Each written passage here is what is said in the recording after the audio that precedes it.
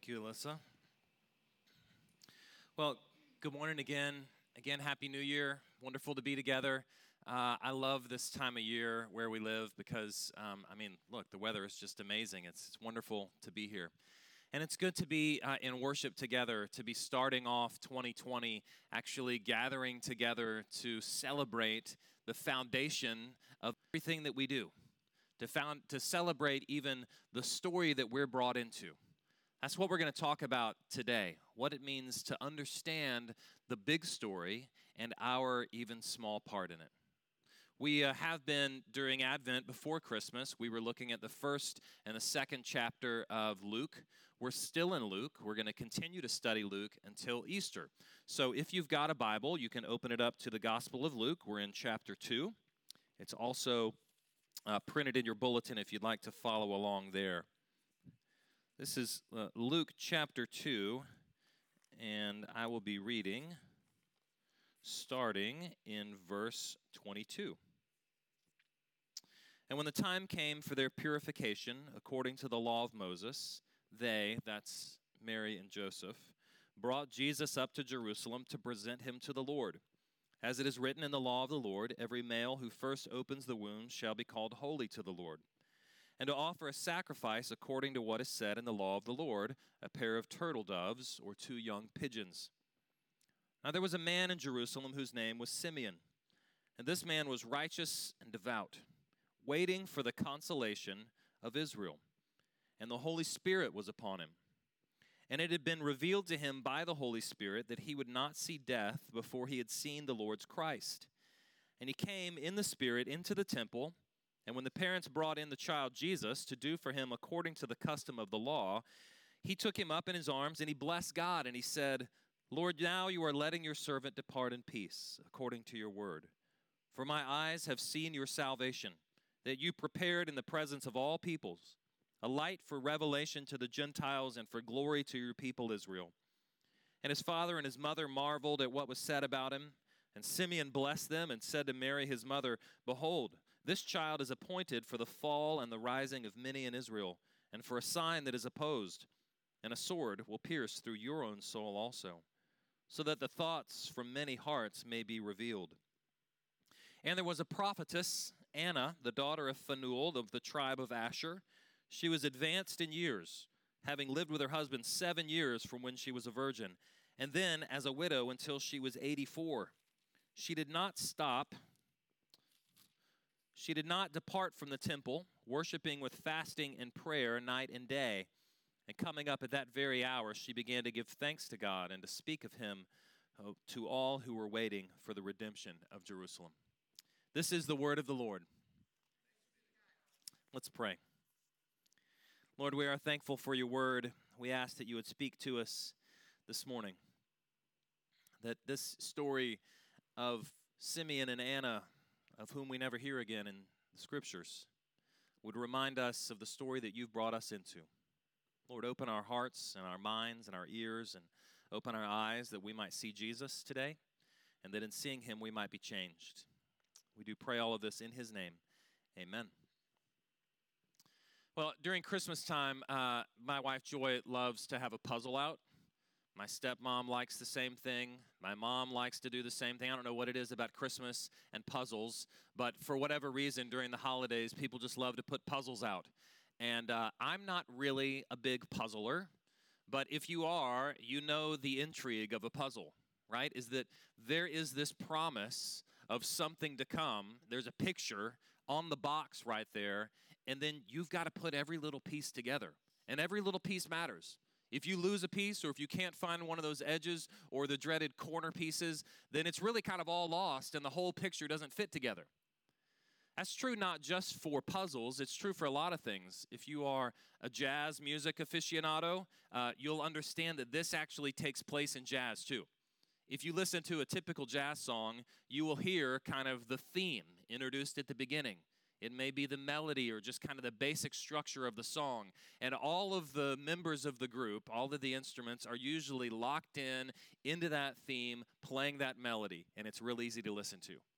But pretty soon in a jazz song, everybody starts to kind of dissipate. And they start to kind of build on this theme on their own, breaking it down and building it back up and taking little solos and diverging this way and bouncing off of this theme and that. And at some point, sometimes in jazz, you're like, I have no idea where this is going. I don't know where I am. I'm completely lost. And right about that time, the theme comes back together. The puzzle pieces kind of come back. You see the picture of what the real story is. Well, the same is true, really, in any story, in drama at all. I listened to Andrew Stanton speak, who wrote Toy Story and WALL-E and is a big part of the Pixar kind of movement. And he was talking about the building blocks of good stories. And these were the things he was talking about, is that there's got to be some sort of promise, and then that promise actually needs to be delayed so that there is anticipation and longing and even difficulty sometime. There is a promise. It's like that picture, on the box. There's a promise, but there's also anticipation and uncertainty about how that promise is going to actually unfold. That's true of every story, and it's true of the Bible story. It's true of the story that we are brought into. We, in fact, are pieces of that story, pieces of that puzzle that actually fit in and play our parts.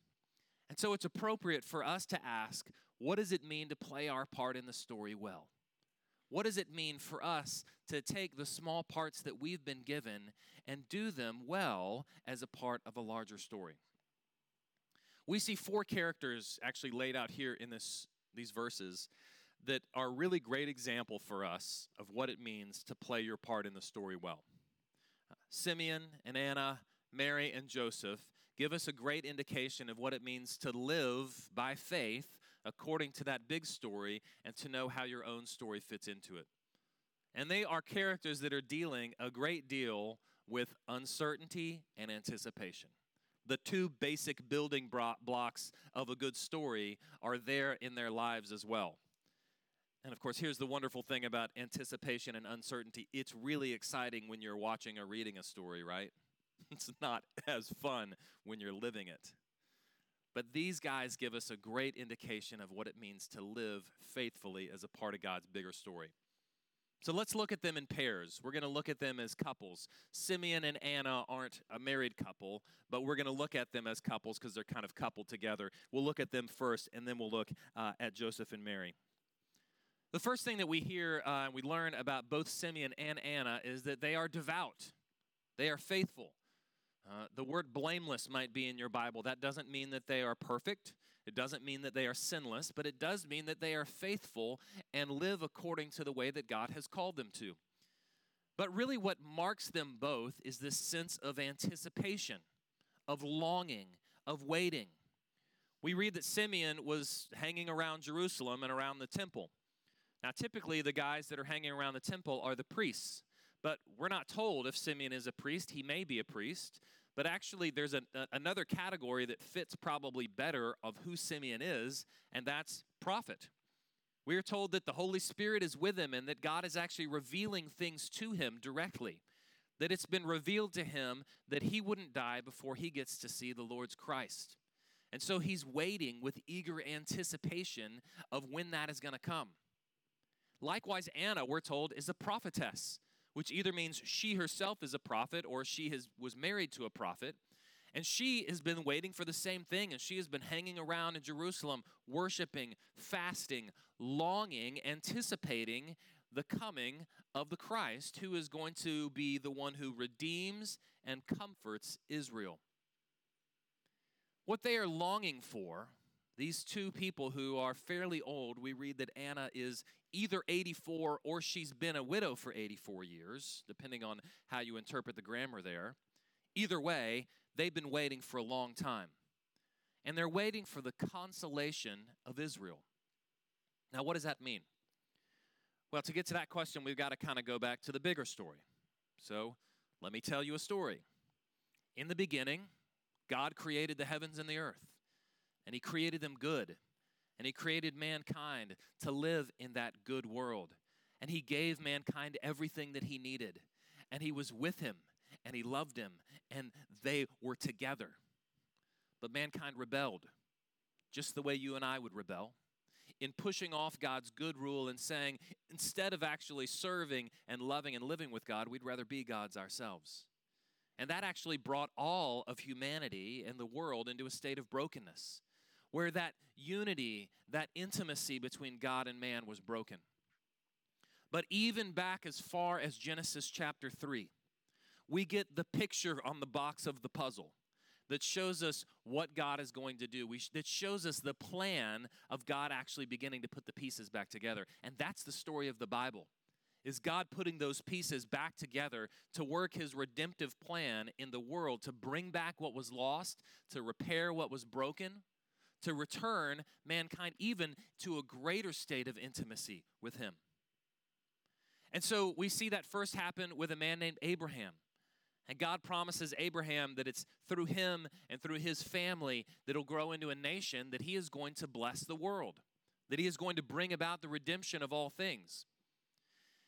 But as you fast forward in Genesis, you see that actually one of those promises seems to come true really quickly. Abraham and his wife have children, and they have children, and they have children, and they grow into this really great big family, in fact, even a nation. But when you open up the book of Exodus, you see that they're slaves in a different nation. How is God going to fulfill his promise? How are we going to get to that picture on the front of the puzzle box if they're enslaved in another nation? Anticipation, uncertainty, longing. But then, of course, God does rescue his people. He brings them out of Egypt with a mighty hand. He brings them through the Sinai desert. He brings them into a land even where he promises them two really important things. I'm going to give you this place for you to glorify me and to bless the rest of the world. I'm going to settle you here, and I'm going to come and be with you. I'm going to move in. I'm going to live with you, a lot like it was in the beginning. And we have this incredible promise of God putting the pieces back together. But of course, like any good story, there is anticipation, there is uncertainty, because God's people, just like you and I, aren't very good at keeping his covenant promises. And so they rebel over and over and over. They leave. They wander away. They tell God, really, it's better if we just did this on our own. And they follow other gods. And then over and over, God raises up saviors to save them from the people who want to conquer them, brings them back to himself, and then they leave again. He does this with judges. He does this with kings over and over and over until finally, at the end of the historical books in the Bible, we find God's people without a land, in captivity one more time in Babylon, and without God's presence, with the temple destroyed. And there's this huge question mark in the story. Have we kind of thrown away the box top for the puzzle? Is that picture of the good ending gone forever? Well, if you begin to read through the prophetic books, what you hear is this whisper over and over and over of the story's not over. There's more to the story. God is actually going to do something to rescue his people. He is going to bring about a redeemer. He's going to bring about a real and good and true king. He is going to come and be present with his people one more time in this way, in a way that nobody's ever seen before. Simeon and Anna are waiting for that to happen. They are waiting for God's words of promise to ring true. They are waiting in eager anticipation for the redemption of all things and for God to actually put all of those pieces of that puzzle back together. I think it's a good time for us to pause and ask the question, how good are we at waiting? How good are we at waiting on God to do what he says he's going to do? I was watching with my family this documentary, cooking show the other day, and the salt, fat, acid, heat. Anybody seen this or read the book? It's really wonderful. In the salt part, actually, she's in Japan talking about how miso is made. And she's with this old woman who's making miso, and she makes it in this pot, and she says, okay, now we kind of have to let it ferment, and we're going to put it, in this pot and let it rest for a little while. And she says, okay, great. How long do we let it rest? And the lady says, about 3 years. 3 years. That's waiting. And it just hit all of us like, oh my goodness. Like, I can't wait 3 minutes for my computer to start up. I can't wait 3 seconds sometimes for somebody to text me back when I text them. 3 years, that's unbelievable. We live in a culture of immediacy, of instant gratification, of I have a need, I have a question, I get it answered immediately. I have something I want, I go get it. I buy it. I get it. It doesn't matter if I have the money. I buy it on the credit card. I don't have to wait for anything. But that's actually not the way that God has made things to be. He has called us into a story that is going somewhere, a story that has a good ending, but a story that's continuing. And oftentimes he calls us to wait. Maybe you've just wrestled with that question, when? When will I actually get a job that is not so terrible? When will I stop dealing with this thing with this child? When will my relationships actually finally feel whole? When will I have a friend? When will I not feel so lonely? When will I stop struggling with this one thing that I've been struggling with for the last 25 years? You know, so oftentimes a part of playing our part in the story well is waiting, anticipation, and uncertainty. Living by faith, the ability to say, I don't know when that happens, and I'm okay because God knows. All right, let's turn to the second couple, Mary and Joseph. They're the famous ones in this passage.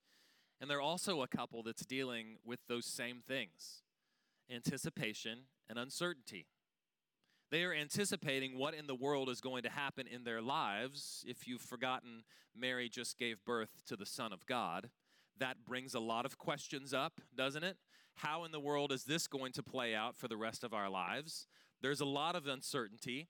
They're not sure what's going to happen. They're not even sure how they're going to get home, right? Remember, the other king who thinks he's the king in power wants to kill them and wants to kill this child. That's Herod's agenda.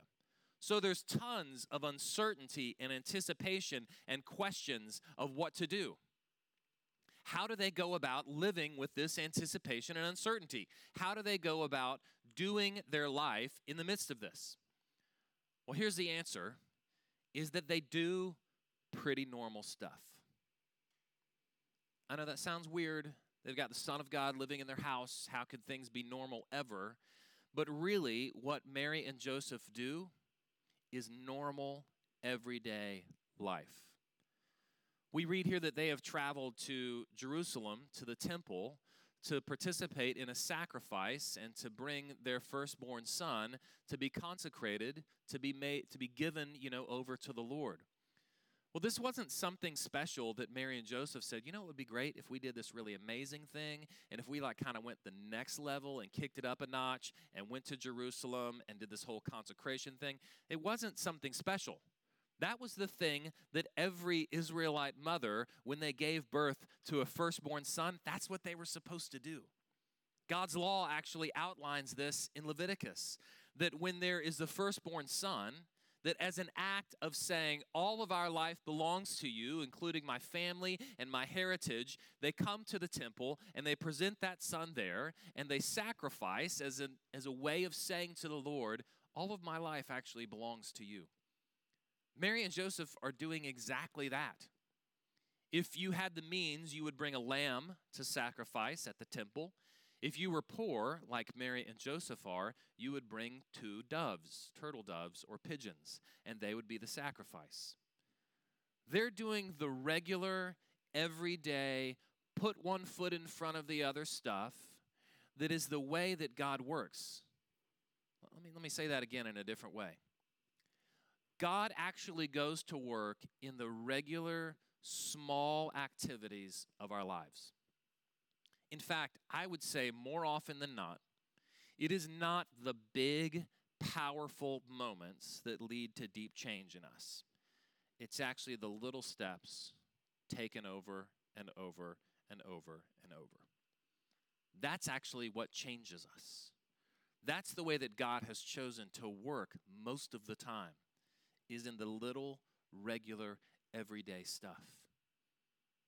Do you believe that? That God is actually at work when you're bathing children, when you are at work doing expense reports, when you are eating family meals together, when you're going to bed and waking up and putting one foot in front of the other and doing the things that God has put before you to do.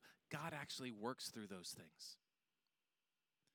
This is a new year, and it is the time where so many of us are making resolutions and goals and writing things down. I got to say, I'll just be honest, I'm usually pretty cynical about those things.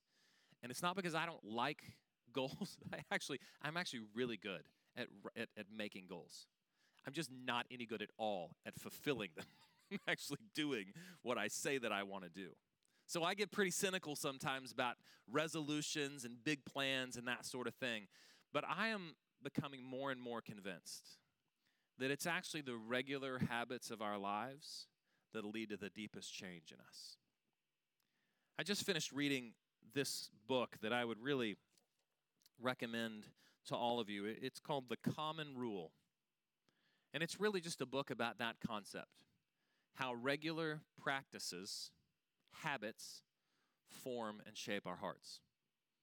We've talked about this before. In fact, one of our values in worship is that worship should not only be expressive, meaning what comes from our heart actually comes to our lips, but worship should also be formative, meaning what we put on our lips and in our bodies shapes and forms our hearts. That is the same with our regular practices.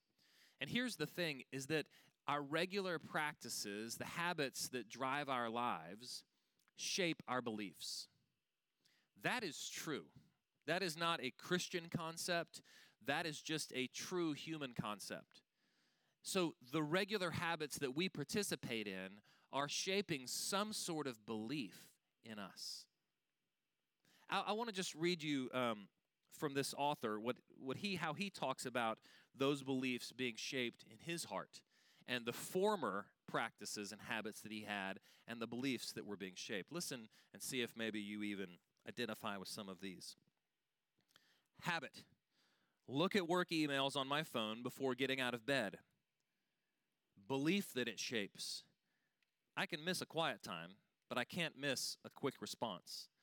Unless I'm well regarded in the office, I'm not worth anything. You could say the same thing for looking at social media first thing in the morning, right? The belief it shapes is unless I'm on top of everything and I know what's going on with everybody in the world, then I don't really have value. This one, habit. If a manager asks for something late in the day or an unrealistic deadline, I always say yes. If a social invite comes up, I always go for it. The belief that it shapes. I will become the best version of myself by expanding my options, so I can't say no. I may be tired and busy. My family may be exhausted by my unpredictability, but if I don't preserve my choice, then I can't be who I really am. Habit. Even when I sense all of the above is getting out of control, even when the best word to describe my life is scattered or busy, I resist any rules that would restrict technology use and work schedules. Belief that it shares, belief that it shapes. To limit myself is to restrict my freedom. And I'm not fully human without my freedom of choice in every moment. The good life comes from choosing what you want. He goes on to say these very powerful words, but what if the good life doesn't come from having the ability to do what we want, but from having the ability to do what we were made for? What if true freedom comes from choosing the right limitations, not avoiding all limitations? What he's talking about is just regular stuff. Putting one foot in front of the other. Getting up. Opening God's word. Being in worship. Being with God's people. Eating. Talking. Praying. Those are the things that shape our hearts. When Joseph and Mary come to the temple to present Jesus, that action is shaping in them a belief. God cares for us. We belong to Him.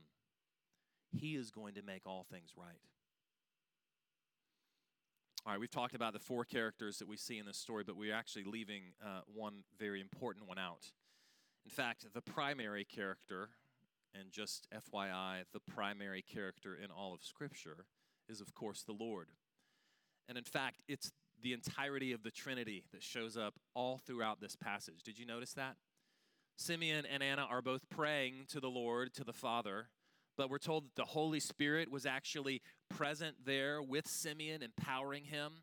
And of course, the Son is there as well. We have Father, Son, and Spirit all present all over this passage. And what we're seeing actually throughout all of this is that even as God's people, these four characters here are being faithful to what He has called them to, it is all a proclamation of God's faithfulness. It's God who is the one who is being ultimately faithful in all of this. Simeon and Anna are proclaiming the coming of the kingdom. But guess what? God is actually making the kingdom come in their midst. He has revealed to them the king. He has brought the king onto the scene. God is doing that. Joseph and Mary are doing the regular everyday stuff. They're doing the stuff that they were called to. They were poor, so they brought pigeons or turtle doves to be sacrificed because they couldn't afford a lamb. Guess what? God brought the lamb, didn't He? God provided the lamb as He always does. God is showing up on the stage as the one who is making all things new, who is doing what none of these people could. Though they are actually faithful participants, God is the hero of the story. It is Jesus who has come to be with His people, closer even than we could imagine, to take on our flesh, to eventually take on our sin. They are fulfilling the requirements of the law, but it's actually Jesus who would come to fulfill the entirety of the law so that He might live the life that we couldn't and then die actually the death that we deserve. They bring a sacrifice, but they've actually brought the perfect sacrifice because that's what God has provided. Let me just close by asking this question. Two questions, actually. The way that we respond to this is in two ways. First of all, it's the question, do we know the story? Do we know the big story? If all of this sounds unfamiliar to you, I would love to talk with you about this. If all of this sounds like it may be too good to be true, I would love to chat with you about it. But if you have known this story for some time, let me just remind you, it's in knowing it more deeply that we get changed, that our hearts actually change. I know I said I get cynical about resolutions, but it is a new year. It's a great time to start a Bible reading plan if you've never done that. Just little bits. Just spend 5 to 15 minutes a day reading God's Word and praying. Make that the habit for you, and I guarantee you, your heart will change. That's the first question, do we know the story? Second question is like it, is do we know our part in the story, and are we playing it well? And let me remind you that it's the little parts. It's the little parts that we get to play. The regular, everyday stuff that matters. The regular, everyday stuff that God actually uses to be putting those pieces back together again, to be making a whole. So that His picture, Him as the hero of the story, begins to come into focus for us. That's our hope as Christians, is that we are simply those playing our part so that the hero can be the hero. He does the big things. We get to do the small things. Let's pray. Lord, we are thankful for your story and for the wonderful and astounding truth that we have been brought into it. Lord, you have done for us something astounding to take on our flesh so that we might be healed. Lord, with these words of Simeon, we can rejoice that we can go in peace now because we've seen your salvation. We have seen the consolation of Israel and the hope for the Gentiles. That's us. We've seen this hope, and now we get to rejoice in this hope and play our parts in response. Will you empower us to do so by the power of your Spirit this morning? We pray in Jesus' name. Amen.